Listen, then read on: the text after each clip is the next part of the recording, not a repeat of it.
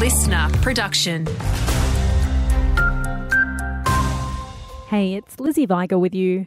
A possible new biosecurity levy has Queensland farmers up in arms. Introduced to federal parliament this week, the levy is intended to raise $50 million to strengthen our defence against pests and diseases.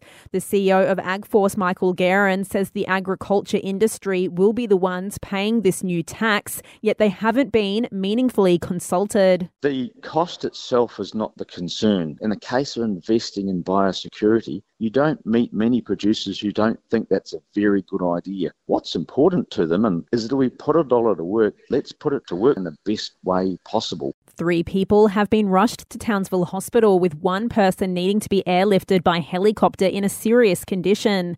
Paramedics attended the scene of a 2-vehicle crash on the Hervey Range Road just before 6 p.m. last night. The person airlifted has abdominal, chest and facial injuries, while the other 2 people are stable with minor injuries.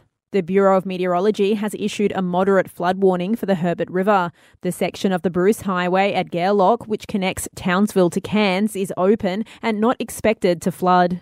Clean Up Australia Day is right around the corner, and residents across Townsville are getting involved. Townsville City Council's Clean Up Australia Day event will be held at Sir Optimist Park from 8 to 10 a.m. Chair Pip Kernan says it's such an important day on the national calendar. Not only do we get out and do something practical for the environment and work side by side, but it reminds us how precious the environment is, and that it's in our hands, in each of our hands, to take care of it and make sure it remains litter-free.